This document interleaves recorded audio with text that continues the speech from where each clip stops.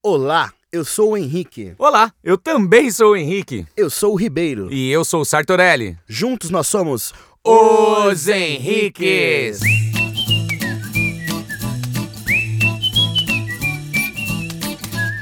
E vamos ao episódio de hoje. Pirâmide 991. E essa pirâmide aqui não é pirâmide financeira. Nem marketing multinível. Se você é piramideiro, mano, sai daqui. Sai fora, maluco. Não se você caiu no conto do vigário, tá? Mas se você é daqueles que sabe o que você tá fazendo e tá atrapalhando outras pessoas, some daqui. Agora, se você é um... lembrei daquele vídeo. Já viu aquele vídeo do João Gordo do Ado Labella? Já. Some daqui, Some meu. daqui, mano. Some daqui, meu. Agora, se você caiu no conto do vigário, você tá fazendo parte de uma pirâmide aí, meio que você acha que você tá correto e você não sabe muito bem, dá uma pesquisada aí que é furada, beleza? Mas esse não é o assunto do vídeo de hoje. Do podcast de hoje. O assunto de hoje é a pirâmide 9091. Henrique, o que é a pirâmide 9091, mano? Cara, imagina um triângulo. Não a pirâmide, mas imagina um triângulo onde grande parte dessa base desse triângulo, você imagina o número 90. Aí você sobe e uma pequena parte desse triângulo tem o número 9. E uma pequeniníssima parte tem o número 1. E agora, o que isso significa? Basicamente, você vai dividir uma pirâmide, um triângulo, em 90%, 9% e 1%. Eu já vou avisando aqui que essas são porcentagens metafóricas, beleza? Não é necessariamente não isso que acontece, mas você vai entender do que eu tô falando agora, beleza? Se a gente pegar a menor parte do triângulo, que é a parte do 1%, que é a parte que está no topo, a gente está se referindo a um tipo de público. Se a gente pegar a parte do 9, a gente está se referindo a outro tipo de público. Se a gente pegar o 90, é outro tipo de público. Então, o que essa ideia, essa metodologia, ela nos ensina? Que quando você pega o 1 lá em cima, o pequeniníssimo 1, essas são pessoas prontas para comprar, já decidiram o que elas vão comprar, já decidiram, provavelmente ou não, onde vão comprar, mas elas já são compradores, assim, já estão ali na porta, já, assim, bateram na porta, a gente sabe? Já tá tipo assim, vende pra mim, vende pra mim, vende pra mim. Eu gosto muito de dar o exemplo do quiropraxista. O exemplo do quiropraxista é o seguinte: eu sou um ser humano, eu estou com dor nas costas. E com dor nas costas eu sei que o meu problema é resolvido por um quiroprata.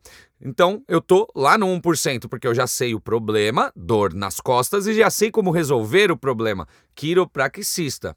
E aí é o seguinte, nessa qualidade de 1%, cara, é onde tá uma briga gigante, porque a pessoa vai digitar lá no Google ou vai pesquisar em algum lugar, quiropraxista na Vila Madalena, em São Paulo. Pum, vai aparecer uma galera tentando vender pra esse cara que já está com dor nas costas e que já sabe que a solução é um quiroprata.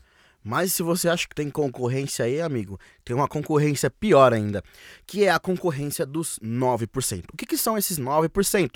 São pessoas que elas sabem que tem um problema, mas elas não sabem como resolver esse problema. Então, pegando um gancho nesse exemplo do quiropraxista, tá? São pessoas que já sabem que a má postura, a dor nas costas pode prejudicar ela no futuro, mas existe uma outro tipo de concorrência aqui além do quiropraxista, tá? Então lá no 1% a gente tinha um quiropraxista concorrendo com você, vários quiropraxistas concorrendo com você, e aqui no 9% a gente tem uma caralhada de outras coisas concorrendo com você.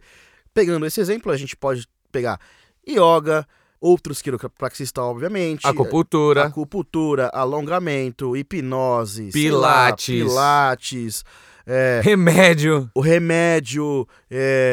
ortopedia, sei lá, tem uma caralhada de coisa aqui. Então aqui a concorrência é realmente alta. Porque o sujeito ele tá com dor na porra das costas, ele não sabe como resolve, então ele joga lá, como resolver dor nas costas. E aí aparece todo mundo gritando basicamente assim: eu resolvo, meu método é inovador, eu sou o melhor, eu resolvo, bibibi, bobobó. E aí o cara tem que ter todo o trabalho de escolher quem é o melhor, de escolher o que tem mais a ver com ele, de escolher aquele produto, aquele serviço, aquela empresa que vai resolver o problema de dor nas costas para ele. Agora a gente vai chegar na melhor parte, naquele oceano que não tá sendo navegado, manja? Aquilo lá onde as pessoas não estão indo, tem um monte de gente ali, mas as empresas não vão, que são os 90%. Então, seguindo esse exemplo aí do quiropraxista, são pessoas que talvez tenham dor nas costas ou não, mas aquilo não atrapalha elas não são inconformadas, elas estão conformadas, elas estão ali de boa, assim, não atrapalha elas não sabem que tem um problema. Ela tá ali sentindo um desconforto, aquilo tá mexendo um pouquinho com ela, mas nada a ponto dela tomar uma decisão. É aí que a gente vai pegar esse cara. É aí que a gente vai pegar e mostrar pra ele: olha, talvez você esteja assim, talvez você esteja assado, talvez você esteja trabalhando sentado de um jeito em que a sua postura pode te complicar. E se isso acontecer, você terá dor nas costas. E se você tiver dor nas costas, você precisa fazer XYZ. E aí venderia a quiropraxia, beleza? Ou, por exemplo, surgiu outro aqui na minha cabeça. Cara, as pessoas só vão procurar um quiroprata quando estão com dor, mas não necessariamente um quiroprata só atende quando está com dor. Então, ele poderia fazer uma campanha do tipo assim: você sabia que a prevenção da dor nas costas passa por fazer XYZ, passa por XYZ coisas que você, pela forma com que você senta na sua cadeira, talvez você tenha...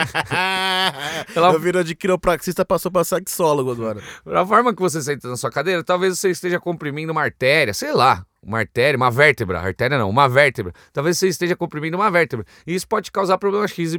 Se você quer saber realmente se você tá com esse problema, vem aqui, que eu sou o quiropraxista mais foda da cidade. E como você cria conexão com esse 90%? Além do que o Rick acabou de falar, cara, a palavra-chave é educação. Esse 90%, ele é, entre aspas, deseducado. Não vou dizer mal educado, porque não é esse a referência, tá? Ele é deseducado no sentido de que ele não sabe que ele tem um problema. Então, a palavra-chave é criar conteúdos que eduquem aquela pessoa, para dizer para ela que ela tem sim um problema, tá? E quando ela resolver olhar de fato para aquele problema, ela vai procurar quem para resolver? Você. Exatamente. A gente falou num podcast aí, qual que era o podcast que a gente fala de atrair, engajar e vender? Qual era o nome desse podcast mesmo? Puta, não faço ideia, irmão. Enfim, tem um podcast aí que é só sobre esse conceito de atrair, engajar e vender.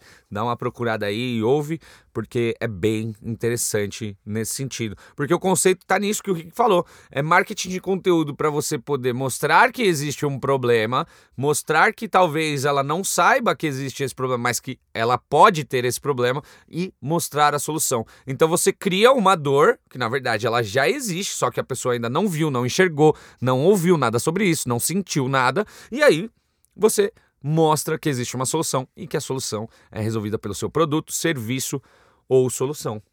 Então, meus amigos e minhas amigas, o negócio aqui é a gente parar de dedicar todos os nossos esforços ao 1% ou ao 9% e dedicar a maioria dos nossos esforços pro 90%. Isso é importante, isso é importante.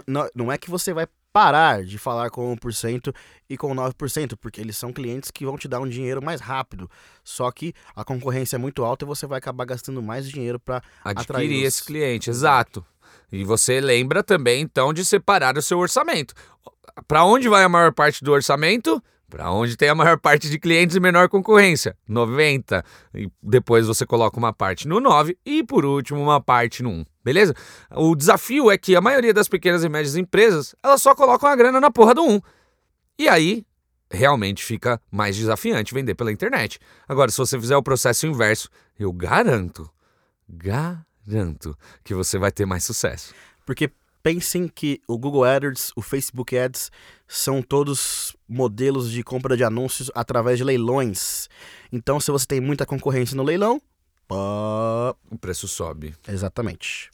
Esse foi o episódio de hoje. Espero que tenha ajudado você, clareado sua mente, aberto aí para novas percepções. Eu agradeço, vou ficando por aqui. Antes de você nos deixar, por favor, segue aí o nosso podcast, salva, manda pros amigos, enfim, fica ligado aí porque toda semana tem episódio novo, beleza? Aproveita aí e me segue lá no Instagram também, @pelasbarbasdomarketing. E @vamos enriquecer. Obrigado pela sua audiência, valeu por ter ouvido mais esse episódio, tamo junto, valeu, falou! Tchau, tchau!